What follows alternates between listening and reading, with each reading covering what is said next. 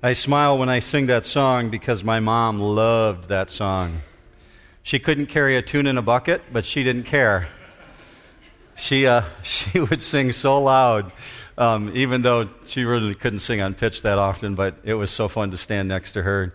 She didn't care who was around her because she had a story to tell.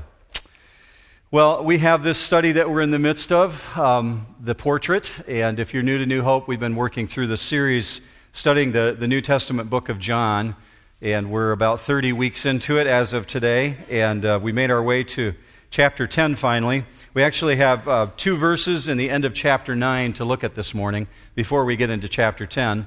But just so that you understand, there were no number breaks in the original manuscripts. When John wrote this document, there was no numbers, there were no chapter breaks, there were no verse breaks. It was just a record of his thoughts. The numbers were added later. So what you'll find in chapter 9 and chapter 10 is they bleed right into each other. It's the exact same setting. So the people that we found Jesus speaking to when he was dealing with the blind man last week is still the same crowd. He's got the disciples there with him. He's got the Pharisees there with him.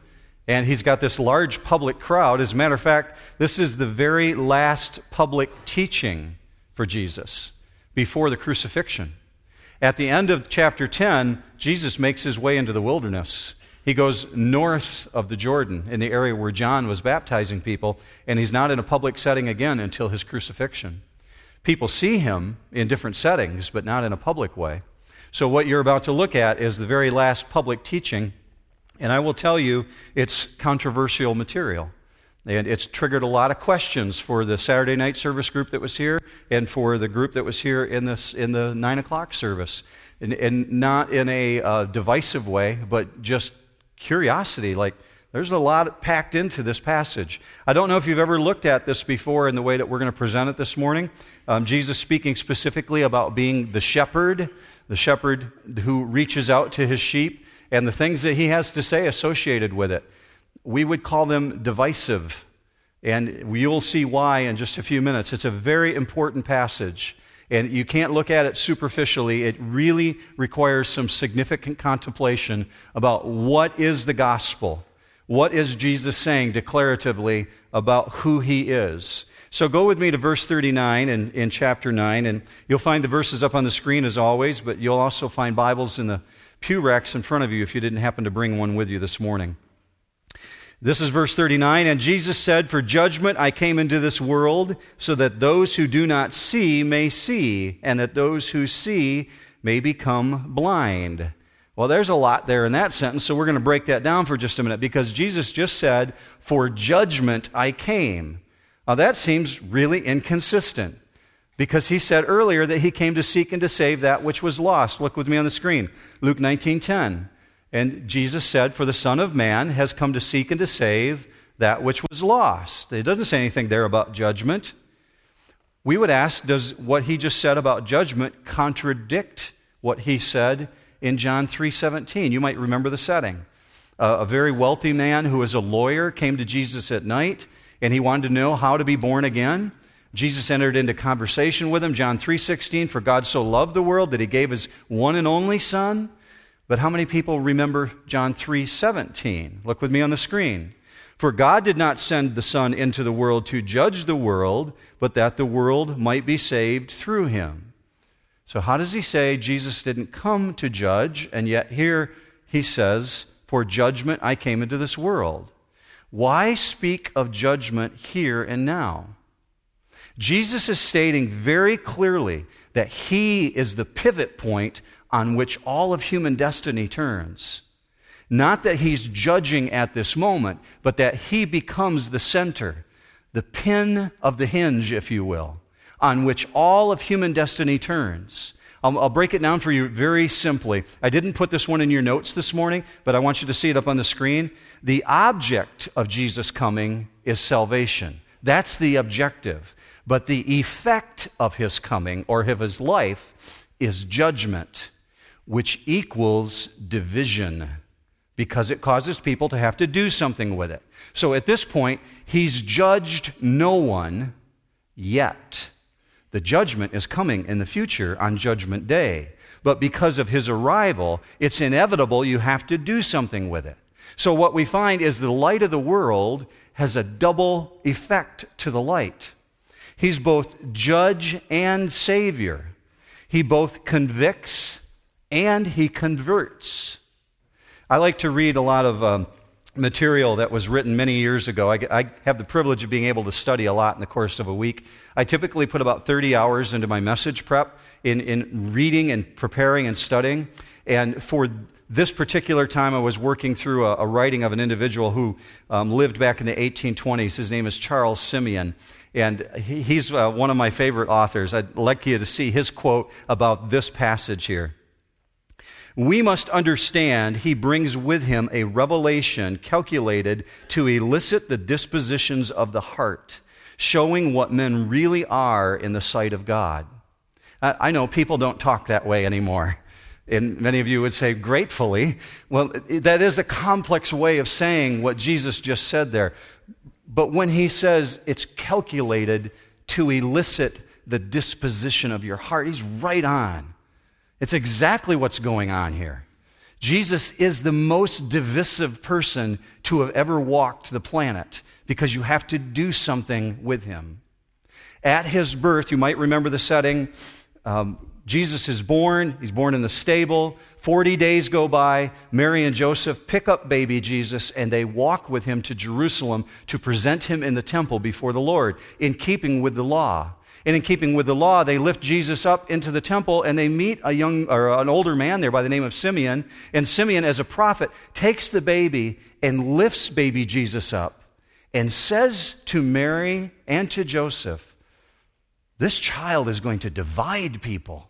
Look with me up on the screen. Luke 2:34. This child is set for the fall and the rising again of many, that the thoughts of many hearts may be revealed.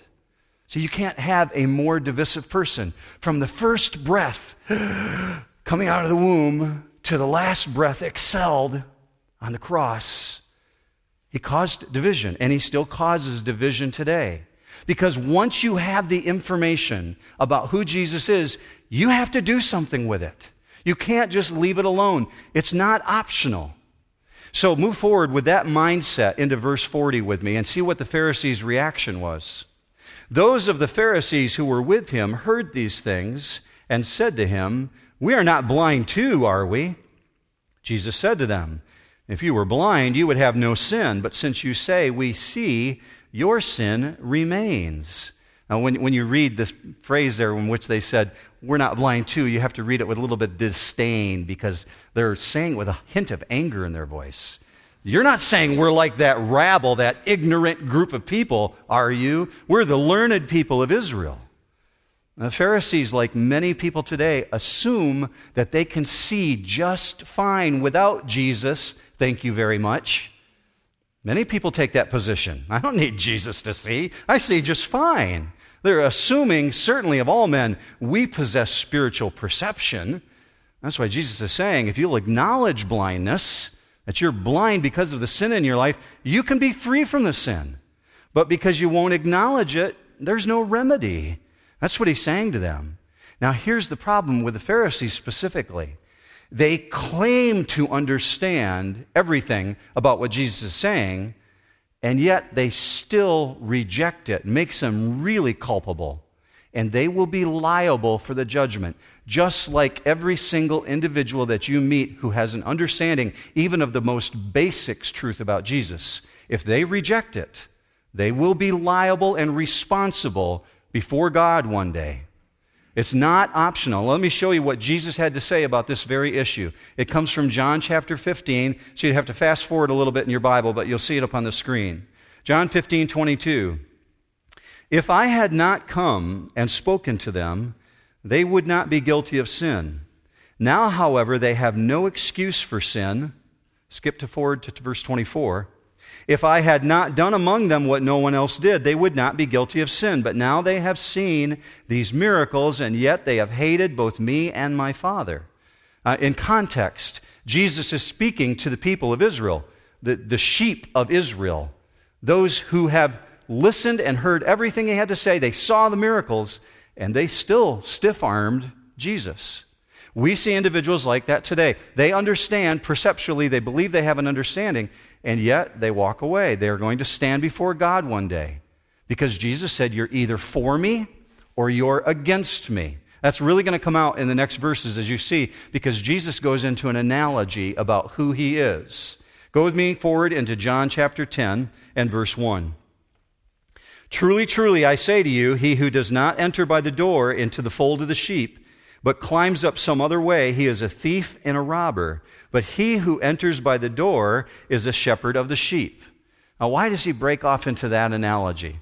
Well, he's got this crowd in front of him. Remember, the Pharisees are around him, the disciples, and the big public group. And they've seen this blind man who's been given his sight. They're trying to understand what's going on. So Jesus takes this moment to begin teaching them about who he is. Every time in the Bible when you see truly, truly, you want to pay really close attention to that, because Jesus is being double emphatic at that point, saying, you can take this to the bank. This is authentic. I'm going to tell you, I am the one by which people come to God. So read it very carefully with that mindset. Truly, truly, I say to you, he who does not enter the door into the fold of the sheep, but climbs up some other way, he is a thief and a robber. Who's he talking about there? He's talking about those who are the false leaders of Israel. Those who have been destroying what people understand about who God is. And so in verse 2, when he says, he who enters by the door is a shepherd of the sheep, he's talking about himself, the true shepherd, the one who enters into the door. I'll explain that to you in just a minute. Go forward with me to verse 3. To him the doorkeeper opens, and the sheep hear his voice, and he calls his own sheep by name and leads them out. When he puts forth all his own, he goes ahead of them, and the sheep follow him because they know his voice. A stranger they simply will not follow, but will flee from him because they do not know the voice of strangers. This figure of speech Jesus spoke to them, but they did not understand what those things were which he had been saying to them. So if you don't get it, don't feel bad, okay? The people in the first century didn't get it either, and John's adding his own commentary there saying, what? What did he just say? Now, they should have gotten it because they live in an agrarian society. They're very familiar with sheep and shepherds. That part they get, but he's tying it together with your spiritual walk, and that's what they're not getting. What's he talking about when he says they enter by the door into the fold and that shepherd leads them out? Very specifically, Jesus is talking about a morning setting when sun is rising. A shepherd would go to the sheepfold, or the pen, we would call it, and he would then begin to lead out his sheep. So this is the setting in the first century. They typically had a wall about 10 foot high with a door into the wall. And it was a fairly large sheep pen because it was communally owned. Every village had its own community sheep pen. If the shepherds were not staying out in the field at night, they would come to the village with their sheep, and they would lead them through the door into the pen area. The walls were so high in order to keep out the wolves and thieves and robbers who might want to steal the sheep. And they would have a guard at the door, and then the shepherd would go and find lodging for the night. The next morning he would come back, and the guard at the door would see him and would recognize him and allow him to enter into the sheep pen, and he would begin speaking to his sheep, and they would immediately come to him because they recognize his voice. Now, I understand that sheep won't come to just any voice. I've gone over to Michigan State University, and I've stood outside the fenced area and pulled my car alongside, and I just tried calling the sheep to me. Hey, sheep! They wouldn't come. They're not going to do it. They don't know my voice. As a matter of fact, some of them turned and ran the other way. They don't have any interest in me. I'm not their shepherd. So Jesus says very specifically, he calls his own by name. Do you look in verse 3 and you see he says, and the sheep hear his voice, and he calls his own sheep by name? It doesn't just say he calls sheep by name. He calls his own. So he's speaking to the house of Israel at this point. Think Matthew. Think John. Think Peter. How did he call them? Called them by name, said, come on and follow me. So he's talking to the house of Israel at this point. And he's saying, strangers enter, but the sheep will not follow them. The sheep run away. They don't know them. These individuals are hearing this analogy, but they totally missed it, and they can't understand. Why? Because they're blind. They can't see Jesus as the Lord who is the shepherd. So go forward with me to verse 7. So Jesus said to them again, truly, truly. Your ears should perk up at that point. Truly, truly, I say to you, I am the door of the sheep. All who came before me are thieves and robbers, but the sheep did not hear them. I am the door. If anyone enters through me, he will be saved and will go in and out and find pasture. The thief comes only to steal and kill and destroy. I came that they may have life and have it abundantly. So the metaphor has changed. First he's the shepherd, now he's the door. And they failed to understand the first analogy, so Jesus is saying, okay, let me give you a new analogy. I'll tell you, I'm the door of the sheep. So when he's saying, I am the door of the sheep, you need to understand that sometimes shepherds, when they arrived at the shepherd pen, there was no guard available. Perhaps he was out doing other work. And so the shepherd himself had to sleep in the doorway, literally, of the pen, so that wild animals could not come in and steal his livestock, or thieves and robbers couldn't come in. They'd have to go through the shepherd, and the shepherd wouldn't let them in if they didn't belong to him. So he's giving them a very clear analogy. They should understand this. And when he says, all who came before, he's not speaking of Moses or Isaiah or Daniel or Jonah. He's talking about those who were the wicked kings and the wicked false prophets. They were the thieves and the robbers, and they led Israel astray. So you can see he's really speaking to the nation of Israel very specifically. But then do you notice that he changes the conversation? Look at it again. Verse 7, I am the door of the sheep. And then in verse 9, he says, I am the door. Why change it right there? A very specific reason. He who enters through me will be saved. He's added a promise. So I'm going to help you to see why he changed the conversation there in just a minute. But look at the promise. What's the promise? I am the door. If you enter through me, you will be saved. Saved from what? Saved from hell. Saved from life without God. Saved from sin. And I came that they may have life and have it abundantly. Now, there's been a great misunderstanding, probably in the last 50 years specifically, in the church about what that means to have abundant life in Christ. And I want you to understand it in the context, in the way in which Jesus was saying this. He's speaking about eternal life. And the word that's used here in abundantly is very specific. Yes, you can have abundant life with Christ here on earth, but let's not miss the context of this. This word that's used here is parasisos, and I want you to see the definition for it. Look at the word on the screen, parasisos, in the sense of beyond, super abundant, exceeding all your expectations. So your life with God in eternity is beyond anything you've ever dreamed of, beyond your wildest expectations. Yes, you can have abundant life with Christ here on earth, but we want to make sure that we keep it in the context of what Jesus was talking about, that we understand we've got an amazing future ahead of us when we identify ourselves with Christ, and an abundant life here on earth with Jesus as well, if we will walk with him. So let's move forward thinking that through. Everything that he's saying to them is kind of a mystery to them at that point.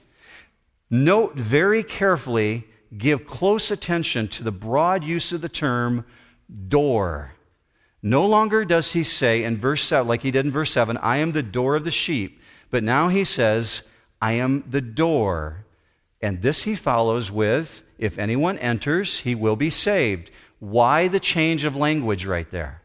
Up to this point, Jesus has been speaking to Israel as a nation. He's speaking to the people in front of him. And now he changes it to a wide reach to the elect of all of creation. First he's speaking to Israel, now he's speaking to the whole world when he says, I am the door, not just the door of the sheep, and anyone who enters through me will be saved. I put it in your notes this morning. I got 5 very specific things I want you to see because this is a theologically packed verse. It'll be up on the screen as well. But let's look at what Jesus is saying when he says, I am the door. I am the door, meaning Jesus is the only way to God. There is no other way. That's very clear about what he's saying. Number 2, if anyone enters through me, meaning Jesus is the source of your capacity. He is the only one who can give you the ability to enter. Number 3, if anyone enters, meaning Jews and Gentiles. It's open to all of creation. And number 4, if anyone enters in, meaning that it's a single faith action. It is not a system of works, church. You can't become saved by taking communion. You can't become saved by being baptized. You can only be saved by putting your faith in Jesus Christ, recognizing I'm a sinner in need of a Savior. It's a single action of faith. No system of works associated with it. And as a result of it, number 5, he will be saved. Jesus Christ is the deliverer from the penalty, the power, and the presence of sin in your life. And that's why he says at the end of it, and I came that they're going to have abundant life. Specifically, he says, I came that they may have life and have it abundantly. Full life with God here on earth. Amazing beyond your expectations life with God in heaven. So move forward with me now into verse 11, because he goes back to the shepherd analogy again. I am the good shepherd. The good shepherd lays down his life for the sheep. He who is a hired hand and not a shepherd is not the owner of the sheep. He sees the wolf coming and leaves the sheep and flees, and the wolf snatches them and scatters them. He flees because he is a hired hand and is not concerned about the sheep. If you've been keeping track through our study in the book of John, you'll note that this is the 4th time that Jesus uses the phrase, I am. The same association of God on Mount Sinai with Moses when he said, who are you, God? And God's response to Moses was, tell them I am that I am. This is a very definitive use in the Greek language when Jesus says, I am the good shepherd. I am the door. Why is he saying he's the good shepherd at this point? Well, let's go back to our analogy. When evening time arrived and the shepherd showed up at the pen, there was a very specific reason. He showed up at the pen because when the sun went down is when the wild animals went on the prowl. And the wild animals that went on the prowl were lions and wolves and jackals and panthers and leopards, hyenas. They're common in the Middle East at this period of time. The good shepherd is the one who watched out for the welfare of his sheep. So sometimes when the shepherd showed up at the door and the hired hand or the guard was gone and had left, he had no personal interest in his job or in watching out for the sheep. There was nothing vested in those sheep. He didn't have the personal relationship. And Jesus is saying, I am the good shepherd as opposed to the bad shepherd, those ones who have led Israel astray. He is a hired hand. He's not the owner. He doesn't have any interest in them. So who's the hired hand that he's referring to? Those are the false leaders of Israel. Those are the false teachers, the false shepherds. And they have no personal interest. Their priority is self-preservation. The last thing they do is to sacrifice themselves. Why? They're under Old Testament law. And under Old Testament law, the sheep die for the shepherd, don't they? Shepherd don't die for the sheep. That's the law. The shepherd has got to sacrifice in the sheep, but Jesus has switched the tables. He's saying, in this case, the good shepherd dies for the sheep. That's going to catch them really off guard. Look at verse 14. I am the good shepherd, and I know my own, and my own know me, even as the Father knows me, and I know the Father, and I lay down my life for the sheep. That word know is something you might want to circle in your own Bible if you don't mind this morning, because it's really used here to indicate a very unique love relationship that Jesus has with you. God the Father, Jesus the Son have a love relationship with you because they know you if you've put your faith in Jesus Christ.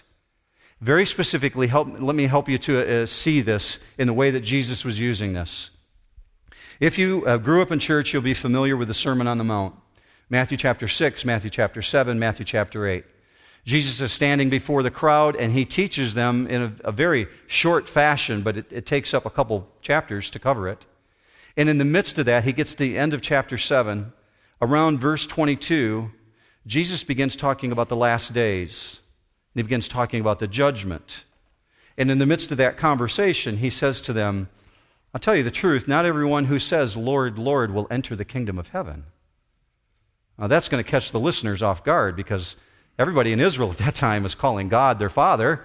They're the chosen people. They're belong to the kingdom of God, and so they assume that they're automatically in. And Jesus says, not everyone who says, Lord, Lord, is going to get into the kingdom of heaven. And then he transitions in verse 23. And he says very specifically, there's a group of people whom I'm going to say, depart from me. Why? I never knew you. So it's the same word that's used here when Jesus says, I know my own, and my own know me. So at Judgment Day, there's a group of people who have no relationship, nothing vested in the Father. They've never gone through the door, as it were. And so because there is no vested relationship, Jesus is going to have to say to some people, I never knew you, depart from me. But those whom he knows, he says, enter into the kingdom, the beloved of my Father. You have a personal relationship. That's why he's contrasting the hired workman versus the good shepherd. There's an intimacy here. There's a personal relationship and an interest in these sheep. So now he begins talking about you. I don't know if you knew that you were mentioned in the Bible, but you are mentioned. Go with me to verse 16. I have other sheep which are not of this fold. I must bring them also, and they will hear my voice, and they will become one flock with one shepherd. There was a guy here last night, the Saturday night service. We have question and answers after the Saturday night service. And he said, I don't have a question. I just want you to know that when I read that, I got shivers down my spine. I saw that I was mentioned in Scripture. That's speaking of the Gentiles. It's not speaking here of the Jews. That's why Jesus says, I have other sheep which are not of this fold, which are not of the Jewish nation. And I must bring them also, and they will hear my voice. So the other sheep are you, the Gentiles, and will become one flock with one shepherd, according to what he said.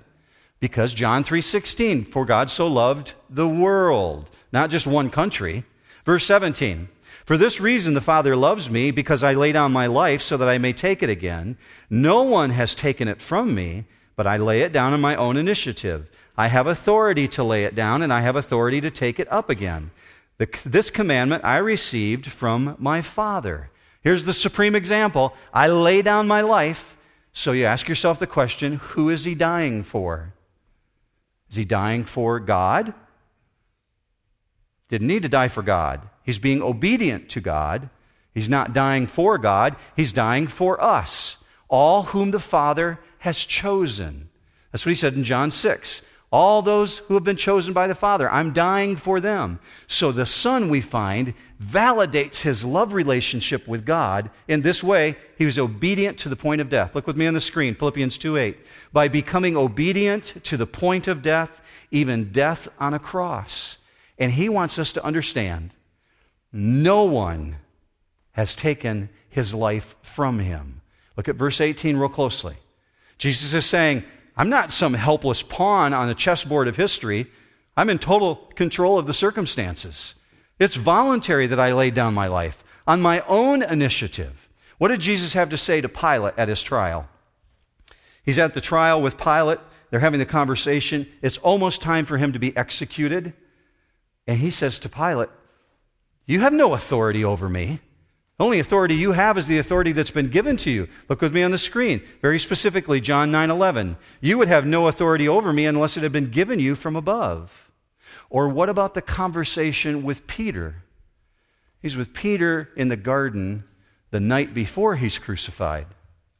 Before the conversation with Pilate, what does Peter do? He pulls out a sword and he tries to kill one of the guards. Jesus says, put away your sword.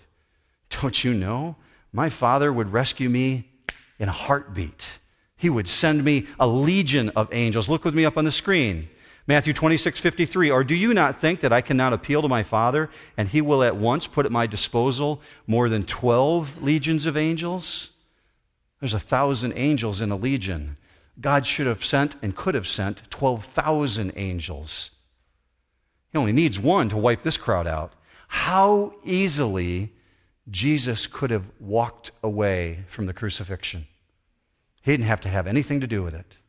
You know what that tells me, church?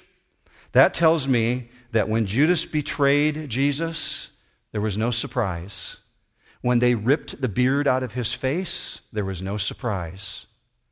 When they filleted his back with a whip, there was no surprise. When they nailed him to the cross, there was no surprise. It was voluntary. He willingly laid down his life. And he did it for us. And he said, I not only have the authority to lay it down, I have the authority to take it up again. Now, this one caused questions last night and this morning as well for individuals who are looking at that and saying, hey, wait, who raised Jesus? I thought God the Father raised Jesus. And I thought God the Son raised Jesus. And others said, well, they're one and the same. God the Father, God the Son. When you see the activity of God, you see one and the same. But we won't get into that right now. I don't want to rabbit trail with you. But what this is the ultimate demonstration to us of who He is. The ultimate demonstration is He has the authority to raise life. And that's what He's going to do for you, church. There is going to be a resurrection one day in the same way that Jesus was resurrected. Look with me on the screen, John 6:39. This is the will of Him who sent me, that of all that He has given me, I lose nothing, but raise it on the last day. For this is the will of my Father, that everyone who beholds the Son and believes in Him will have eternal life, and I myself will raise him up on the last day. Now, there's an interesting word that's used here by Jesus. Look very closely at that passage. For this is the will of my Father, verse 40, that everyone who beholds the Son. The word behold is the word thoreo. Now you look at what Jesus said. Everyone who beholds the Son and believes in the Son. The word behold is the word thoreo, and I want you to see the definition for it so you can see what Jesus said. For everyone who thoreo the Son. To discern, to consider, perceiving who He is. Why is that important? There's decisions that are made to follow Jesus that are emotionally made. And those emotional decisions sometimes fade away when times get tough. And Jesus recognized that's part of human nature. So He used the word thoreo because it's responsible on our part. It's incumbent upon us that when we come to that divisive line, that line in which we have to say, what do I do with this information? You have to discern and believe. Now, here's the component of the discern that I want you to understand. I'm not saying there's two stages to salvation. I had a conversation with a man this week on Wednesday, and we talked for an hour and a half. He attends church here at New Hope, but he's not a believer in Jesus. He's an individual who's been coming here for about 2 months now, 2.5 months, and he's just got a lot of questions, like many other individuals who come in here who are not necessarily able to put all the pieces together yet. And so this individual said, would you come and meet with me so I can just ask my questions? And he said, I've been exposed to Buddhism. I've been exposed to Hinduism and Shintoism. And he said, frankly, I've had exposure to Mormons and Jehovah's Witness too. And he said, I don't know what to do with all this information. And now I'm coming to New Hope, and I'm hearing this consistent line, and it's tugging at me, and I need to do something with it. So he's at that point. So this is what I said to him. When we meet together, and I told him I'd meet with him once a month or once every 2 weeks if he wants to. When we meet together, I'm always going to ask you this question. What do you intend to do with Jesus? I asked him that question on Wednesday when we met, and he said, I am not there yet. I'm close. I think I'm discerning and understanding. And I said, that's good. You're practicing the art of thoreo. You're discerning. You're looking, and this is why he said that. He said, when I make the commitment to Christ, I don't want it to be something that fades away. I want to be locked in on this and know that I know that I know that I know. And I said, I understand that. I honor that. I respect that because that's what Jesus said. You need individuals who are thinking this through. Do I really own this? Because in the hard times, I need to believe that I really believe this. I can't fade away. That's why you see that man who's in prison in Iran right now, who is a pastor, who is a believer in Jesus that's going to be executed for his faith. He's already gone on trial. That guy could easily walk away and say, I want to live. I've got a wife and children. I don't want to die. But he says, I'm willing to go to death because of my faith in Jesus Christ. That's an individual who has thoreo the things of Christ, and they believe in Jesus as a result of it. So move forward with me because we want to see how did the listeners respond to this. They've heard Jesus say everything that you've just heard. And they're the crowd that's gathered around him. What did they do with this? Go verse 19. A division occurred again among the Jews because of these words. Many of them were saying, he has a demon and is insane. Why do you listen to him? Verse 21. Others were saying, these are not the sayings of one demon-possessed. A demon cannot open the eyes of the blind, can he? Can you imagine calling the Son of God demon-possessed? Truth incarnate is reasoned insane. And these people have a lot to answer for one day before God. As is always the case, Jesus has created heated controversy. Jesus, since he is the door, we should expect division, church. When you have discussions with your friends, your coworkers, about who Jesus is, you should expect division. Here's why. Because a door, by its very nature, says, some are on this side and some are on that side. And Jesus is saying, I'm that door. You got to get through me to get to the Father. That means some people are on the outside waiting to go in. And that's where the divisiveness comes, because we would say very clearly, Jesus says, I am the way, the truth, and the life. No one gets to the Father through Mormonism. No one gets to the Father through being a Jehovah's Witness. No one gets to the Father through being a Buddhist or a Muslim. People only get to God the Father through Jesus Christ, who is the way, the truth, and the life. Absolutely. Amen. That's what he says. And that's been watered down in the church, unfortunately. It is impossible to be neutral about who Jesus is. Because of this, what we believe about God determines what we do next. That's what we've said through this entire study in the book of John. What you believe about God determines what you do next with this information. There is no neutral position. So we must come to God through Jesus or not at all, because there is salvation that will not occur through any other name but the name of the Lord Jesus Christ. That's what we're told in Scripture, Acts 4:12. And there is salvation in no one else, for there is no other name under heaven that has been given among men by which we must be saved. This may be new information for some of you. Maybe it's the first time you've ever heard this. Here's how I'm going to pray for you right now as we end. I'm going to pray that God would continue to work on your heart and that he would give you understanding and maybe even a sense of conviction so that you do something with this information. If you don't know what to do at this point, I'm going to tell you that I'm available after the service or during the course of the week. If you want somebody to talk with about these issues, I'd be more than happy to do it. There's also elders here at the church, Mike Brister, Peter Yu, Gary Post, individuals who are willing to sit down with you, Randy Reamer, John Parmer, and talk you through these issues. We want to help you with these conversations, so don't ever hesitate or feel like you're intruding on our time. Well, I'm going to pray for you right now as you're working through these issues. And believers, I want you to make sure you've really got this clear in your heart, that you understand that when you have conversations with your friends, when your coworkers, your family members, you know that Jesus is the way, the truth, and the life. No one comes to the Father except through him. It's not any other world religion. So be very clear that you don't water that down when you talk with your friends and your coworkers and your family members. Don't ever back down. Be bold on behalf of the kingdom. That's how I'm going to pray for you this morning. Would you pray with me?